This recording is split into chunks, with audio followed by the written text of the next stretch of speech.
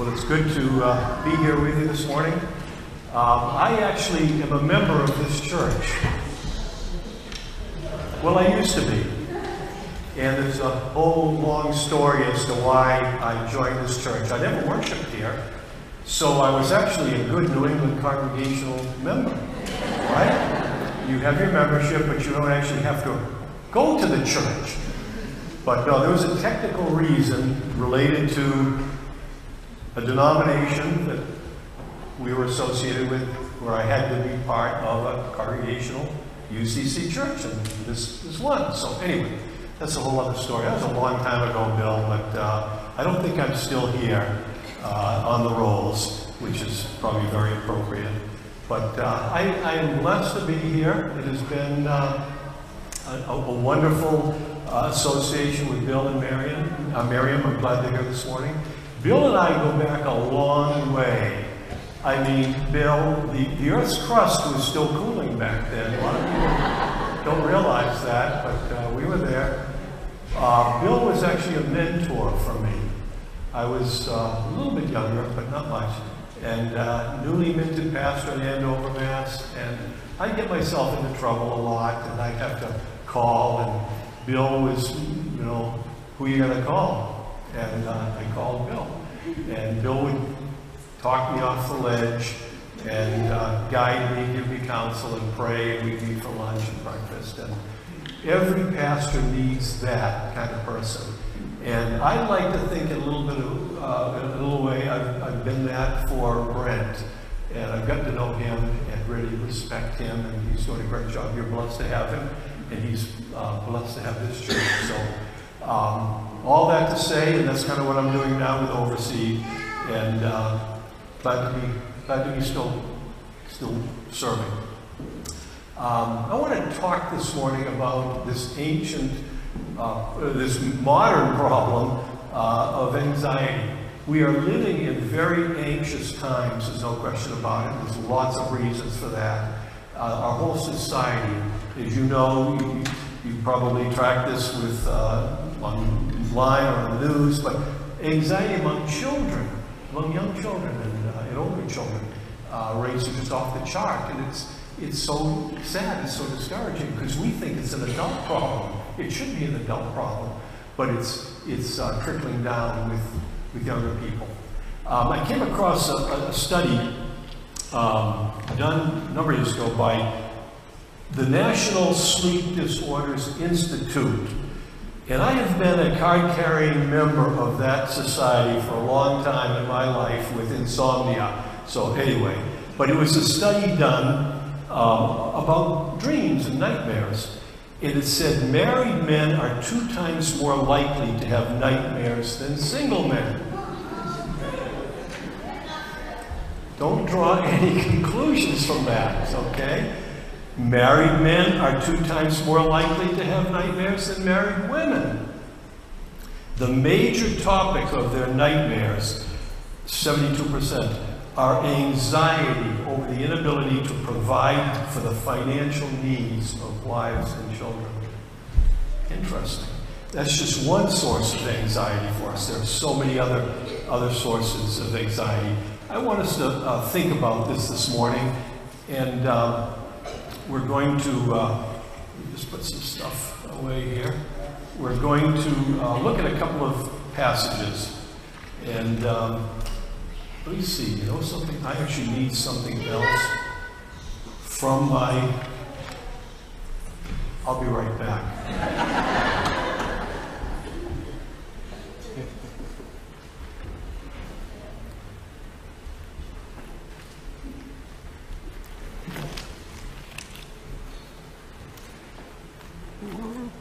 What did I do?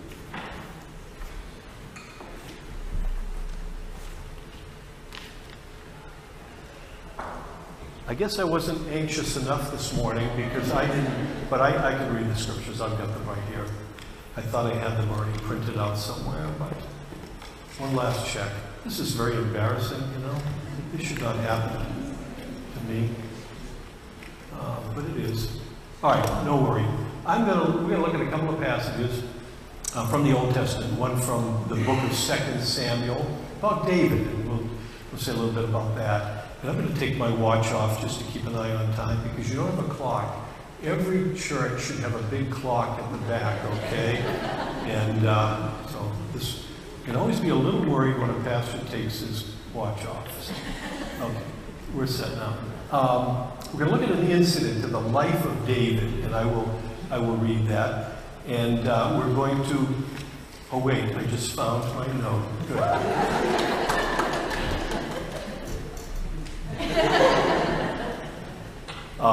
An incident that took place in the life of David, the greatest king of Israel, 1,000 years before Christ. And then we're going to look at David's own reflection on this incident. It was the greatest crisis of David's life, and he actually reflected on it in Psalm 62. Many scholars believe that Psalm 62 is actually David's reflection on this incident that happened, and I think you'll see it in the context of the psalm. So here's the roadmap.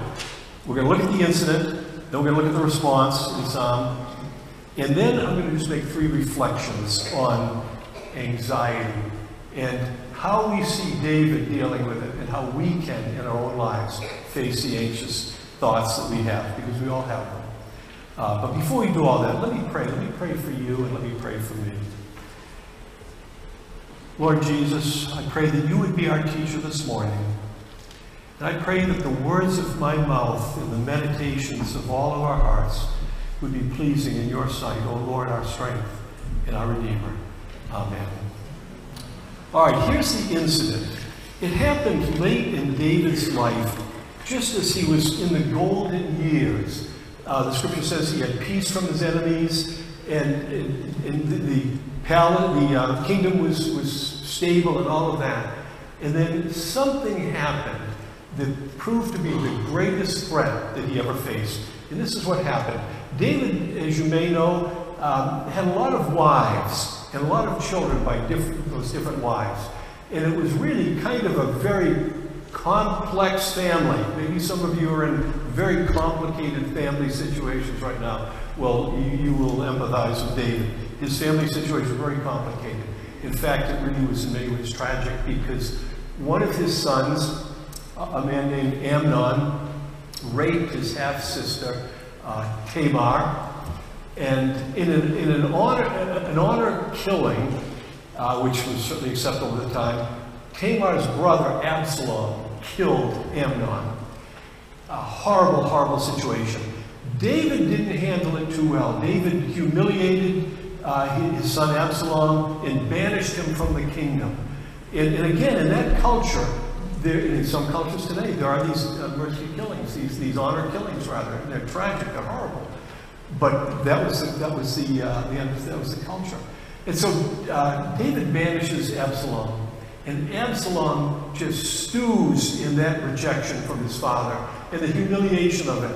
And over time, he gathers a following around him, and it creates an army and moves against his own father to dethrone him.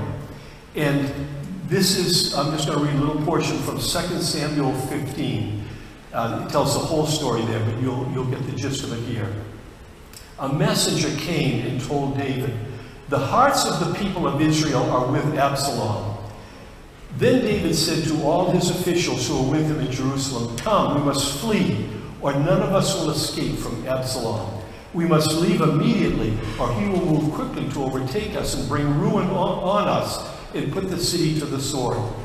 The whole countryside wept aloud as all the people, the retinue, passed by. The king also crossed the Kidron Valley, this is Jerusalem, and all the people moved on toward the wilderness. Zadok was there too. He was one of the priests. And all the Levites, they were the priests, who were with him were carrying the Ark of the Covenant of God, the wooden box that was the presence of God. You all saw Raiders of the Lost Ark, so you're experts on these things, okay? And in that, they were taking that box, the Ark, with all the amazing evidences of God's acts through their history with Moses and all, because they wanted God's presence with them against this crisis. Listen to what David says. Then the king said to Zadok, And this is David's greatest moment, in my opinion. Take the ark of God back into the city. If I find favor in the Lord's eyes, he will bring me back and let me see it in his dwelling place again. But if he says, I am not pleased with you, then I am ready. Let him do to me whatever seems good to him. And so they took the ark back, and then they continued weeping and went out into the desert. I think that's David's greatest moment. You think of David, all the things he accomplished, starting, with killing Goliath, their enemy, but then also making Jerusalem the home. It is the capital of his kingdom. It is still today. He wrote half the Psalms. The greatest warrior king they ever had. The greatest king Israel ever had. You think of all of those accomplishments. In my view, this is David's greatest moment. This is where he is absolutely surrendering his will to the will of God and putting himself completely in God's hands. All right, that's the incident. Let's look at the reflection, and this is found in Psalm 62. David's own response to it. My soul finds rest in God alone. My salvation comes from him. He alone is my rock and my salvation. He is my fortress. I will never be shaken. How long will you assault me? How would all of you throw me down, this leaning wall, this tottering fence? What an image that is, huh? We sometimes feel that way. Surely they intend to topple me from my lofty place. They take delight in lies. With their mouths they bless, but in their hearts they curse. Find rest, O my soul, in God alone. My hope comes from him. He alone is my rock and my salvation. He is my fortress. I will not be shaken. My salvation and my honor depend on God. He is my mighty rock, my refuge. Trust in him at all times, O people. Pour out your hearts to him, for God is our refuge. Low-born men are but a breath. The high-born are but a life. Weighed on a balance, they are nothing. Together they are only a breath. Do not trust in extortion or put vain hope in stolen goods. Though your riches increase, do not set your heart on them. One thing God has spoken, two things I have heard, that you, O God, are strong, and that you, O Lord, are loving. Surely you will reward each person according to what he has done. And that's David's response. Now let me make some reflections. Three things about the fears that we face, the anxieties. And fear and anxiety are a little different. Fear is often very focused. We have specific phobias, fears of spiders or snakes. There's actually a fear of church. I don't know if you knew that. There are people who have a diagnosable neurotic response to church, which is too bad, but it's very real. Fears are often more focused. Anxiety is more vague than that. It's often kind of just a sense of dread. We don't often even know why. It's somewhat amorphous very often, and we now there's a good kind of anxiety. That's the anxiety that we have when we're trying to do something right. We're very conscientious people about our work and about other things. I was anxious this morning as I was thinking about this because I wanted to do a good job here. I want God to be glorified, and I want you to like me. Okay, be honest here. And so there's a sort of normal anxiety that is okay, and it just goes with life. That's not the anxiety that's troubling. The anxiety that's troubling is deeper than that. And so the first thing that we see that I say from this passage is that we're to face our fears, because it's easy to deny them. David faces his fear right on. He knows what's going on. He says in verse 3 and 4, how long will you assault me? Would all of you throw me down this leaning wall, this tottering fence? Surely they intend to topple me from my lofty place. I mean, he was king of the mountain, literally. And his own son wanted to dethrone him. And he faces it. See, our natural response when we have some kind of a perceived threat is to deny it. The light comes on the dashboard of your car, and you hope it just goes away, right?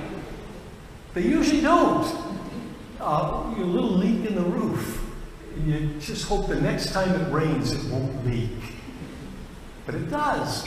We live in kind of a denial. We are all averse to problems and conflicts, relationships. There's some tension in a relationship. And instead of facing it and dealing with it, we just hope it'll go away and that the next time we see that person, you know, the tension won't be there. It'll have gone. Well, it doesn't usually go away. And so we face our fears. David did. Denial is our first response. But after that, we need to face up to whatever it is that we're confronting. Bill would probably know this, being a great baseball fan, but there was a major league player, this about 30 years ago. He was actually a National League player named Dave Dravecki. He played for the San Francisco Giants. He was a left-handed pitcher. And he was in the 1988 playoffs and pitching, and he noticed a lump in his pitching arm. And they quickly examined and diagnosed that there was cancer. And his career is over. In the off-season, so they did surgery. In the off-season, he became a Christian through the influence of teammates and all.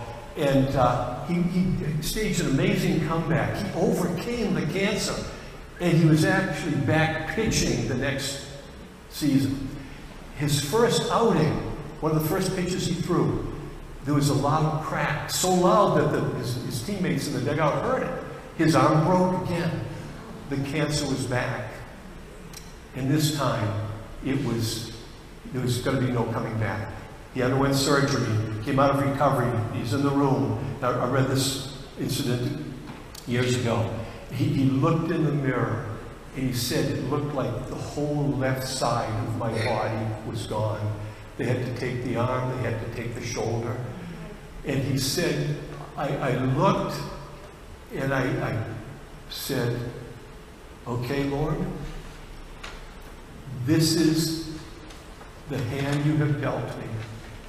Help me face it. He went into a 2-year depression after that, but with the support of his wife, his church, Christian friends, and counseling, he came out of that. And Dave Dravecki is still alive today.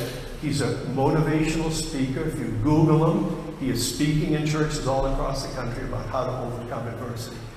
But I have often prayed that same prayer that he prayed.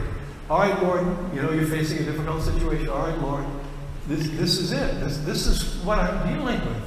Help me face it. First thing. Second thing is, you face your fears, you trace your fears. Because as I said, they're often kind of amorphous and vague. In verse 9, we see how David zeroes in on why this is such a threat to him.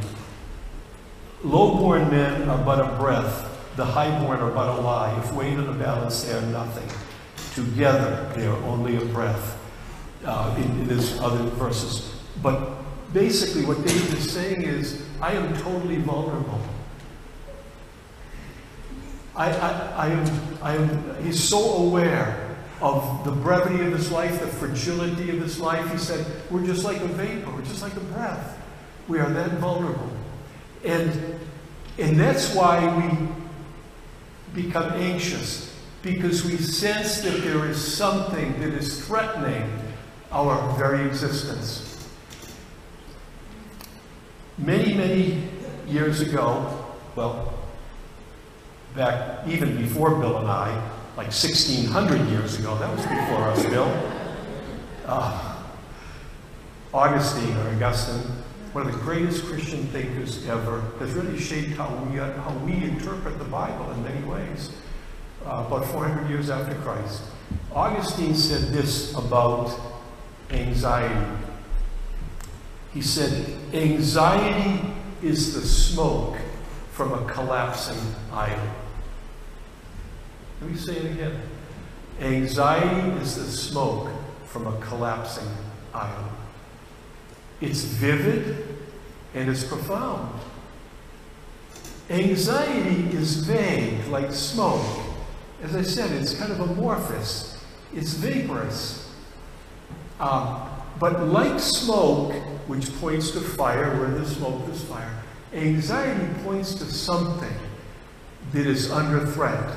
An idol. Our idols are good, for the most part, unless you're worshiping a little demonic statue in your backyard, then the idols, the things that we value most highly, are good. Our families, our marriages, our children, our work, our health, our homes, all of that. Our churches. These are all good things, but they can all become idolatrous. They become idolatrous when the many things replace the one thing. When we sense that something that we have been counting on for our hope, our meaning, our purpose, our love, is being threatened, we become anxious. We get, even before it has been taken from us, we get inklings that this is not going to be here for us. Maybe here in the church, you get a new pastor and things start to change and you're sitting out there. And you have the sense that things are changing here. If you've been a long-time member here, then you may become anxious because you're thinking the way we used to do things isn't the way we're going to do things now. And that causes us to become anxious. When something that we want and hope is going to be there, isn't going to be there, we become anxious. And so it's vital that we figure out what is the idol that is being threatened. And not all anxiety is this, I said. But generally speaking, the anxiety that we experience is because something that we have put too much hope in, too much faith in, it has become the most important thing perhaps in our life, is under threat. And our world is under threat. A number of years ago, I lost my cell phone. And it was back before you could locate a phone. It was back before, we had storage in the cloud. And so I was going to lose my contacts. I'd have to replace the phone. The first thing my wife said was, well, let me call it. I said, don't bother. I turned it off. You know what I learned from that? Never turn your phone off. I don't care if you're at Symphony Hall, in the midst of some beautiful, piece of music. Leave your phone on. No, I'm kidding. Don't do that. I said, no, don't worry. Don't bother you. I turned it off. I called my kids, they're home. Do you know what? Did I leave my phone at your place? No, but let me call them. Don't bother. And everybody said the same thing. Try to remember what your mother told you. Try to remember where you last had it, right? I tried. It didn't work. I went to bed that night, and I couldn't sleep. It was bothering me. I'm thinking, why? It's not replacing the phone. I can do that. I can even reconstruct the contacts. Why is this bothering me so much? And it took a while to figure it out, but eventually I traced it. Control. I was out of control. I was careless. Am I starting to lose some mental functioning here? Right? You get older, you think about that. What was going on? Control. I was out of control. And I confess, in my life, that has been a problem for me. That has been idolatrous. It has gotten me into trouble because I want things to turn out the way I want them. I want my plans to work out. And there's good things about managing and all of that, but it can become idolatrous, and in my case it was. And this was a way for me to realize that. Face the problem, the anxiety. Trace it. It will point you to an idol in your life. And then finally, face, trace, I got a third rhyme here, replace. Replace your fears by making God the one thing. And we see how David did this. He says, he puts God in the number one place. My soul finds rest in God alone. My salvation comes from him. He alone is my rock and my salvation. He is my fortress, I will never be shaken. Find rest, O my soul, in God alone. My hope comes from him. He alone is my rock and my salvation. He is my fortress, I will not be shaken. My salvation and my honor depend on God. He is my mighty rock, my refuge. I said this was David's greatest moment because here he prays the most difficult prayer of all. The hardest thing we ever do, and yet the most important thing we ever do, is say, not my will, but thy will be done. The only way we can conquer our anxieties, and we'll never conquer them completely in this life, we know, is to make sure that Jesus Christ is in that number one place and not whatever it is that we have held on to and treasured, because we will lose that. We learn to replace our fears in the school of Gethsemane. That mystery that happened the night before Jesus' crucifixion in the Garden of Gethsemane with his disciples. And I can't understand this, and I don't think any theologian can explain it, but in that prayer that Jesus prayed where he struggled with struggled with the whole idea of going to the cross. And he prays and he says, Father, if it be your will, let this cup of suffering pass. Let me not have to go through the cross. And I can't understand it, but there is a battle of wills going on there. It's almost like Jesus doesn't fully know the will of God. And you say, how's that possible? God the Father, God the Son. And yet that's what's revealed. And it's so important for us because that's our daily battle. Every day we are engaged in a battle as to whether we will do what we want or whether we will do what we know God wants. And that battle rages back and forth. And it was in that garden that Jesus set the example for all of us for a long time. Not my will, but thy will be done. It's the prayer of relinquishment. The prayer of relinquishment is the only prayer that God will always answer. He will always, it's the best prayer we can ever pray. Lord, I want this. I really have set my hopes on this. I need this for my meaning and my purpose, in my significance in life. I really need this. I want this. David, he's going to lose his life.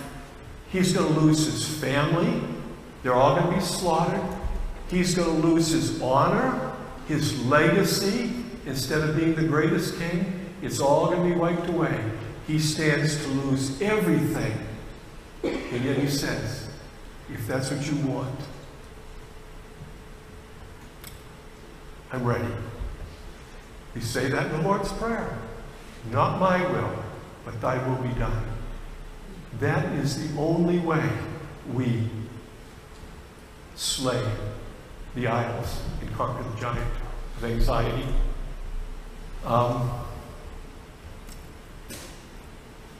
The result is we have peace, we have rest, we experience God's love.